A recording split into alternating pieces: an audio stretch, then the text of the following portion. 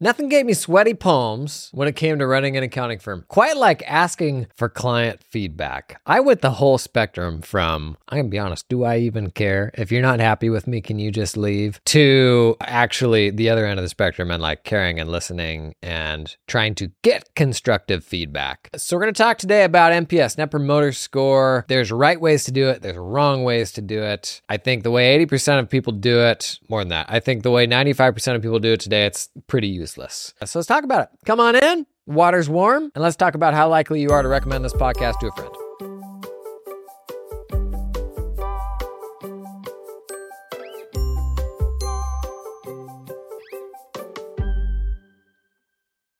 Okay, NPS, Net Promoter Score, you've seen it, you encounter it in the wild a lot. It's the 0 to 10. How likely are you to recommend our what we do, whatever product usually to a friend? And they kind of became, I don't know, I feel like maybe a couple years ago, I saw a ton of people talking about them for accounting firms, and they were kind of the in vogue, edgy thing to do there for a while that the cool progressive firms were doing. I think we've maybe bounced back to they're helpful like within certain contexts, like the devil's absolutely in the details. And you know this if you've ever gotten that pop-up on a mobile app that says, how are you enjoying this thing? And if you give a crappy review, it says, we'd love to hear your feedback. If you give a good review, it says, please give us a good review on this whatever app review platform, right? So any sort of client feedback here has to be done very carefully. Otherwise, you're just, I don't know, fooling yourself into something that isn't actually constructive. And at worst, actually just creates work and noise and not anything meaningful. So I want to talk about like what I think the right ways and the wrong ways to do this are. First, just kind of setting some context if you're not familiar with this one. So Net Promoter Score,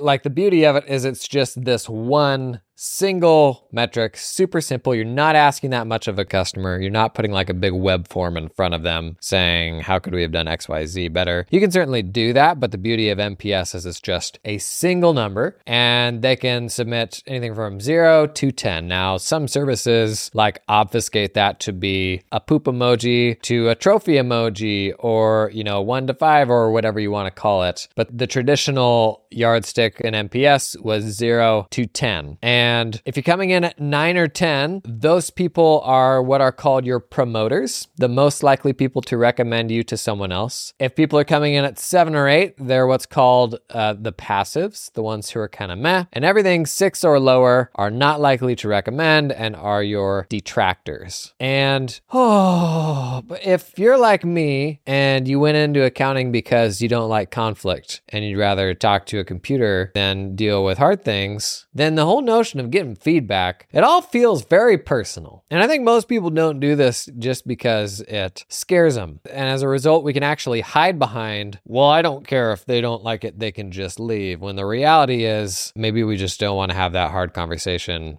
or aren't, willing to come to terms with the fact that maybe we could have done something better. But this is not, to me, as linear as, did I do good job, did I do bad job? Many of these things and how happy someone is with you and what you do is also about, like, how well aligned are you to serve the problems of this particular person? We've talked a lot about how not everyone feels pains for the same things in the same ways. And oftentimes the person who's complaining about your bill, it's not because you didn't do a good job or because what you do isn't valuable. It's maybe that it wasn't valuable enough to them and to the problems that they have. So ultimately, the best thing we can do is be even better for a more specific set of problems. So this NPS, while it can feel like very one-dimensional and linear, the reality is behind the scenes, I think there's a number of things that are impacting how people score this stuff. And like a basic example is like, what if I do accounting for people and we roll out this like, hey, we're going to start doing this sort of high level week over week cash planning for you. And we're going to send that over. For the clients for whom cash management is super, super hard, they're going to be like, you the best. Thank you so much. It just made my life much easier. For the people for whom that's not a problem, they're going to be like, I don't really care about that, but sure, knock yourself out, I guess. So not everybody has the same problems to solve, which can introduce noise into this. But the fact that you have that feedback loop is still super, super valuable, because I want to know both, did the member of my team do a stinky job this month? And is Tim not a great fit for me? Like, I want to know both of those things. And so there may be, like, it may be worth, if somebody leaves you a negative, doing a more granular breakout of like, how did Steve take care of you versus how do you feel like we're actually solving your meaningful problems? Like, maybe there's a more granular version of that is opted into once they give you a detractor level rating. But the biggest issue I see with NPS scores is in the actual implementation of how they go out. And so I think probably the most common thing that happens is one of two things. Probably the most common accounting practice application is maybe you get to the annual renewal, you send them a little survey. Hey, how did we do? And you collect that number, and it's not mandatory at all. And you get like 10% of people to respond, right? Like, if that, like, you get a very small number of people who will respond.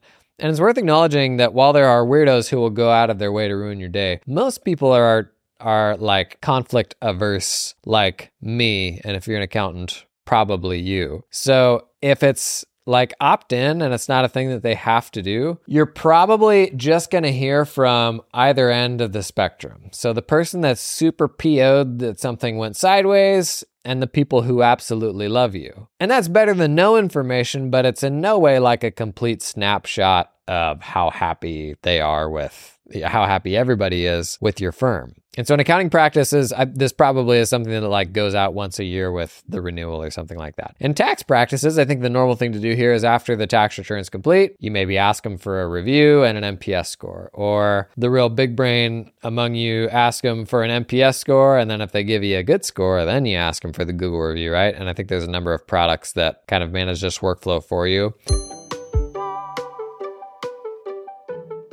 Hey, I wanted to tell you this episode is sponsored in part by the lovely folks at Copilot. Oh, you know what keeps me up at night? This is probably going to trigger some of y'all. What if you move your whole firm to a practice management system? You train the whole team. You move all your organizational data in there. You train all of your clients on how to work with you in the client portal, and then you don't like it. Or they stop developing it or something like that. You know how sticky these things are and what a mountain it will be to retrain your whole staff. That's one thing. But to retrain all of your clients and say, hey, just kidding. We actually want you to come use this system over here now. Yeah, sorry about that. Let me tell you, a solution to that is to separate your client experience from all the systems that you use to manage your firm, right? Think about it. So Copilot, one of the things they do really well is they are just laser focused on the client experience. They just want to be the client communication layer. And why I can appreciate that, the value of that, is it gives me the power to change all the paper clips and bubble gum and strings behind the scenes that are holding everything else together. So if there's a super cool new AI, this or that, that's gonna do my work better for me, I can pull that in without having to change the client experience. Pretty darn good argument for the apps that are just that client communications layer, right? Copilot, you've probably heard me talk about it before, a super flexible client portal layer where you can like customize what each of the clients see and even embed stuff from other apps into that portal experience. To learn more about Copilot, check out the link in the show notes.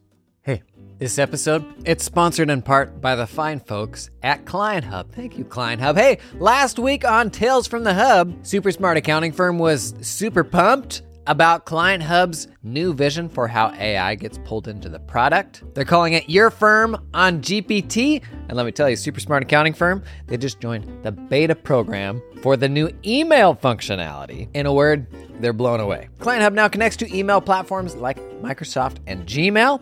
We'll pull those emails into the system. They'll take long email threads and summarize them in one click, and even take a reply and change the tone of that reply to make it just right before you hit send. Pretty cool. And that is just the email integration feature. Client Hub's working on a bunch of cool AI stuff.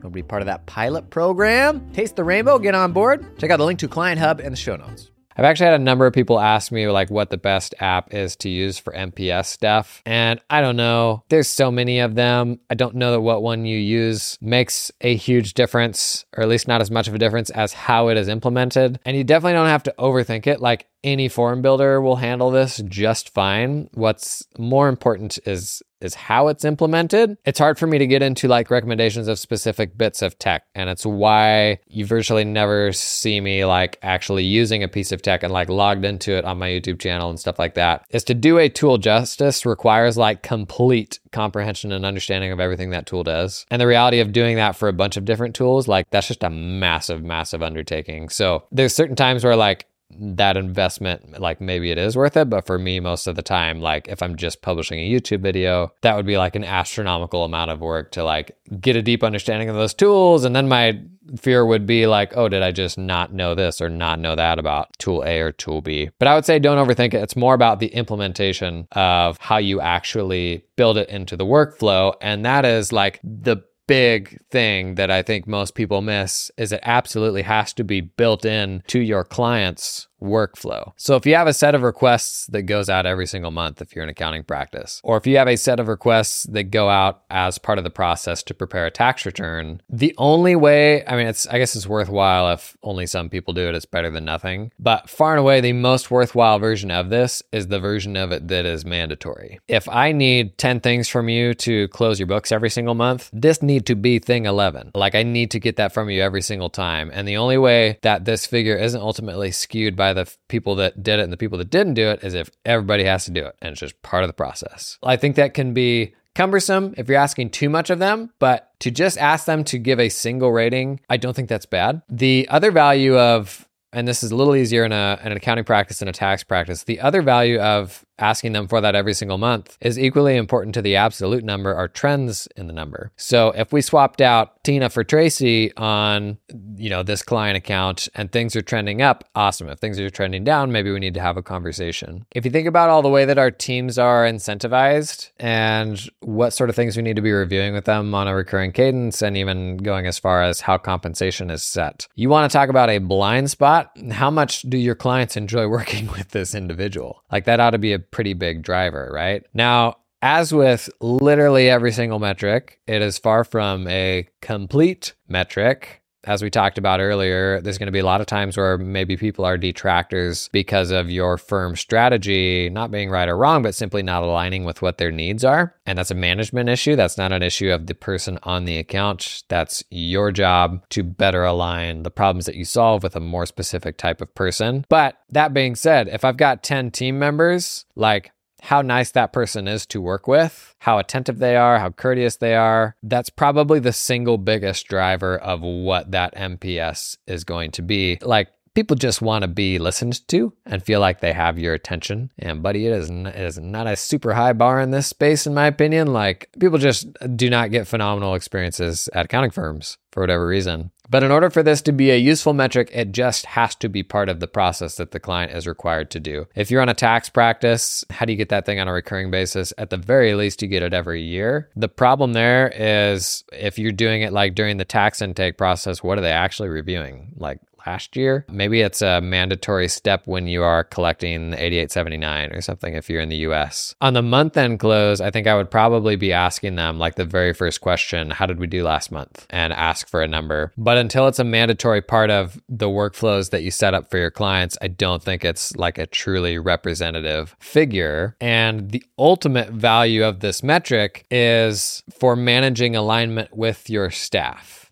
And if there's any noise in that metric that will make that inaccurate, like you totally take the steam out of that actually being a useful tool. So when it comes to alignment and how we manage our teams, in fact, somebody, where was this? Maybe it's a YouTube comment. I was talking about how my general disdain for dashboards and how I don't want one more thing to manage. And they shared how a dashboard is actually super helpful for their team to keep like their kind of collective project responsibilities on track. And I actually really like that. I think that was a good contribution. When it comes to the alignment of you and your teams, it's something we generally don't put numbers to enough, and a lot of our frustrations with our teams and people not using quote unquote common sense and executing to your expectations just come from different incentives and not being aligned on what priorities are. And that is like the highest and best use of an NPS, I think, is as a driver for alignment on just how much we're going to prioritize like the client experience and how we care for our clients and how to identify the people that need help before it's too late. And we've all had those client relationships where like we thought everything was fine and they were a long-term client, and then all of a sudden they surprise you and they're going to go somewhere else. And you're like, wow, I didn't see that one coming. And sometimes it's just a matter of no longer being the right fit. Other times it's a question of like, there was actually more going on there than you realized. And I would have rather known that sooner than later. I have kicked myself before losing clients like that when I think a more proactive, like meta conversation once a quarter with that client probably would have prevented it.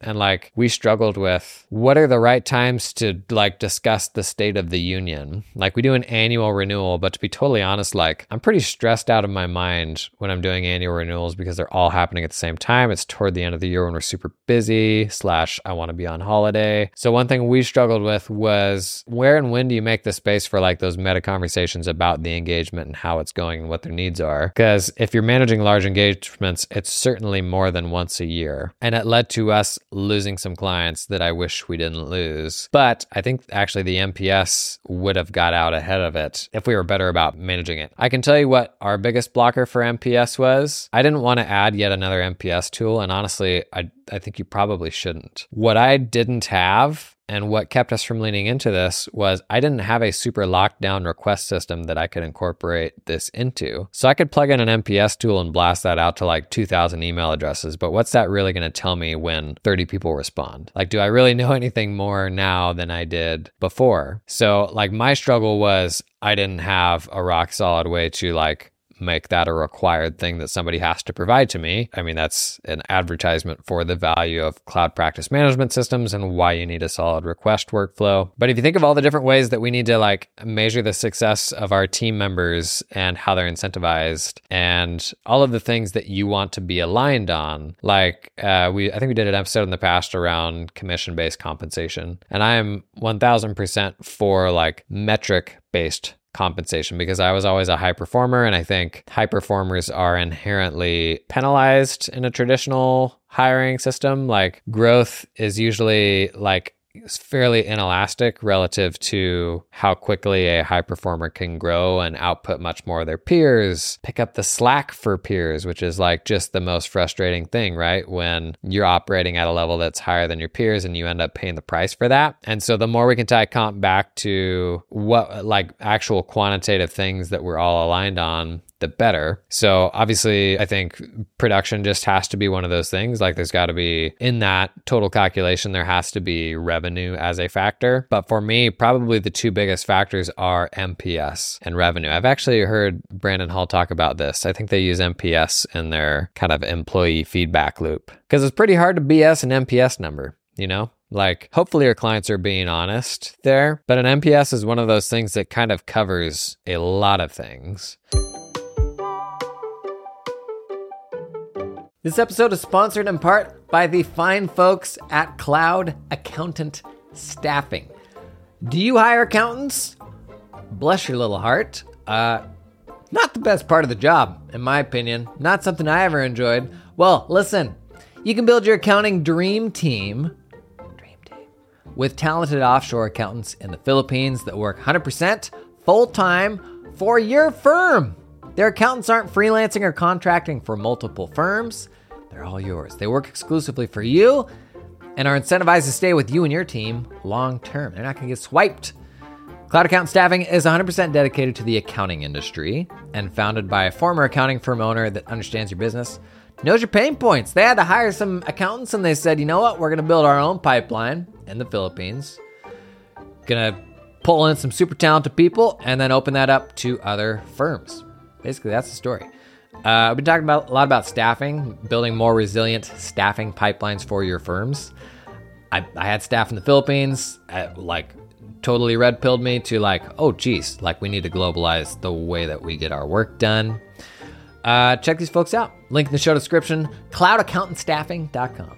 Again, like there's always going to be noise in any metric. Like maybe they're bent out of shape because you increased their fees, and that's not reflective of, the account manager who maybe isn't involved in that at all. But ultimately, the best yardstick for how your team's performing, the ways that you ensure alignment on different things, like surely NPS has to carry a pretty heavy weight there, right? Now, useful things you can do with this besides either raking your team members over the coals or giving them a promotion and a company car is being more mindful of, or at least being more aware of who your champions are, like who are the people that absolutely love you. We've talked about just trying to get more comfortable with asking for referrals from your best clients, the type of people who fit the profile of what you want to do more of. I think the fact that we don't proactively ask for referrals, as long as we don't do that, I think our business will actually trend in the wrong direction, because oftentimes we're doing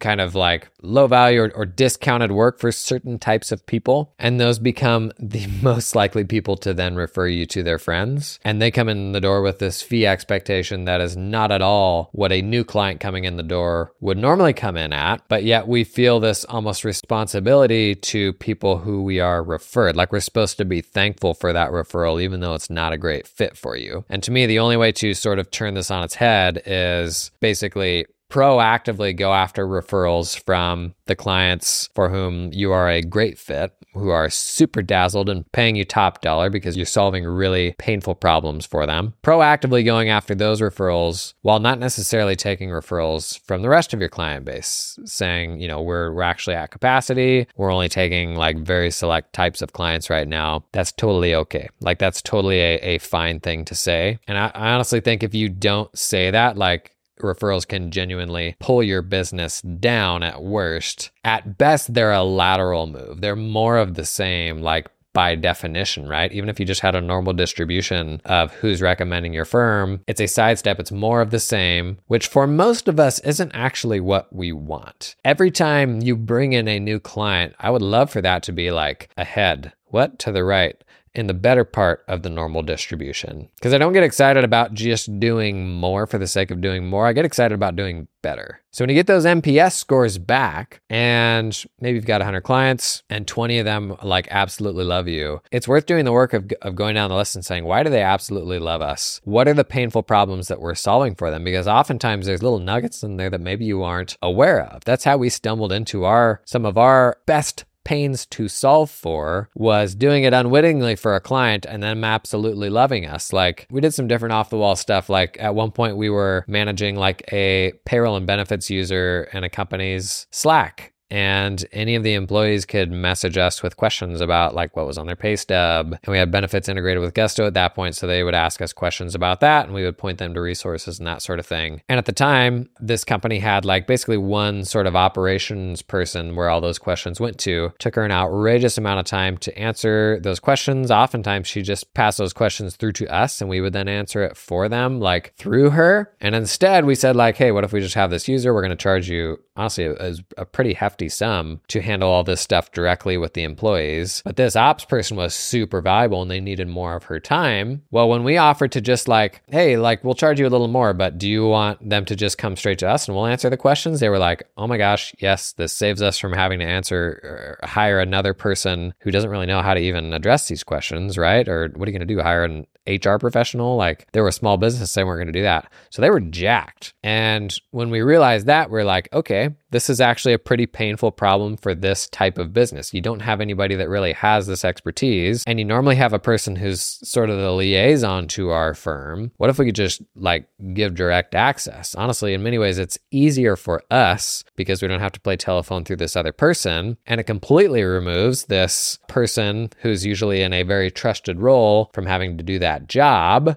And that person's time is super valuable. And this was honestly just kind of a throwaway for us. But when we did it and then had follow-up conversations with the client, they were like, we are so in love with this. Thank you so much. And we ended up pushing that out to other clients and like they were super pumped about it too. And if we hadn't been having a conversation with them, a more meta like engagement conversation about like how tickled they were by that, we wouldn't have known. And we never leaned into NPSs as much as we should have because we just didn't have a good way to lock that down. But that's the sort of thing that you really want to find as soon as possible. those super painful pain points that you can solve in a scalable way, those are huge opportunities to build a more profitable firm. Like nothing gets me more excited than those things where I'm like, oh man, I didn't realize this was so painful for them. I can totally add another person to the offshore team and we can do this for a bunch of people and they'll pay top dollar for it. So I think beyond just how well is my team serving this client, I think NPS scores can actually be super helpful for finding those people who absolutely love you and then being able to go deeper and say like, why do they absolutely love us? Is it things that we just sort of, I don't know, didn't realize were super painful for them? Is it something different that we're doing for this person, not doing for other people? Like that reflection, I think makes you more self-aware about what you're doing for clients that they're excited about. And when you think about that like value chain of all the things that you deliver, oftentimes there's things in there that we sort of just give away that we don't realize the client assigns actually a ton of value to. Would love to hear your experience on NPS scores. Have you figured out a good way to like build that into your workflow? I think a request system within a practice management system seems to me like the best bet. And most of them have like little form builder types of things where you could absolutely build a 0 to 10 or 1 to 5 stars or whatever that looks like. You could just set that up as a request, just like everything else that goes out to the client. But if you got any big brain wisdom on NPS scores specifically, please do share in the comments. And I'll see you in the next one. Bye.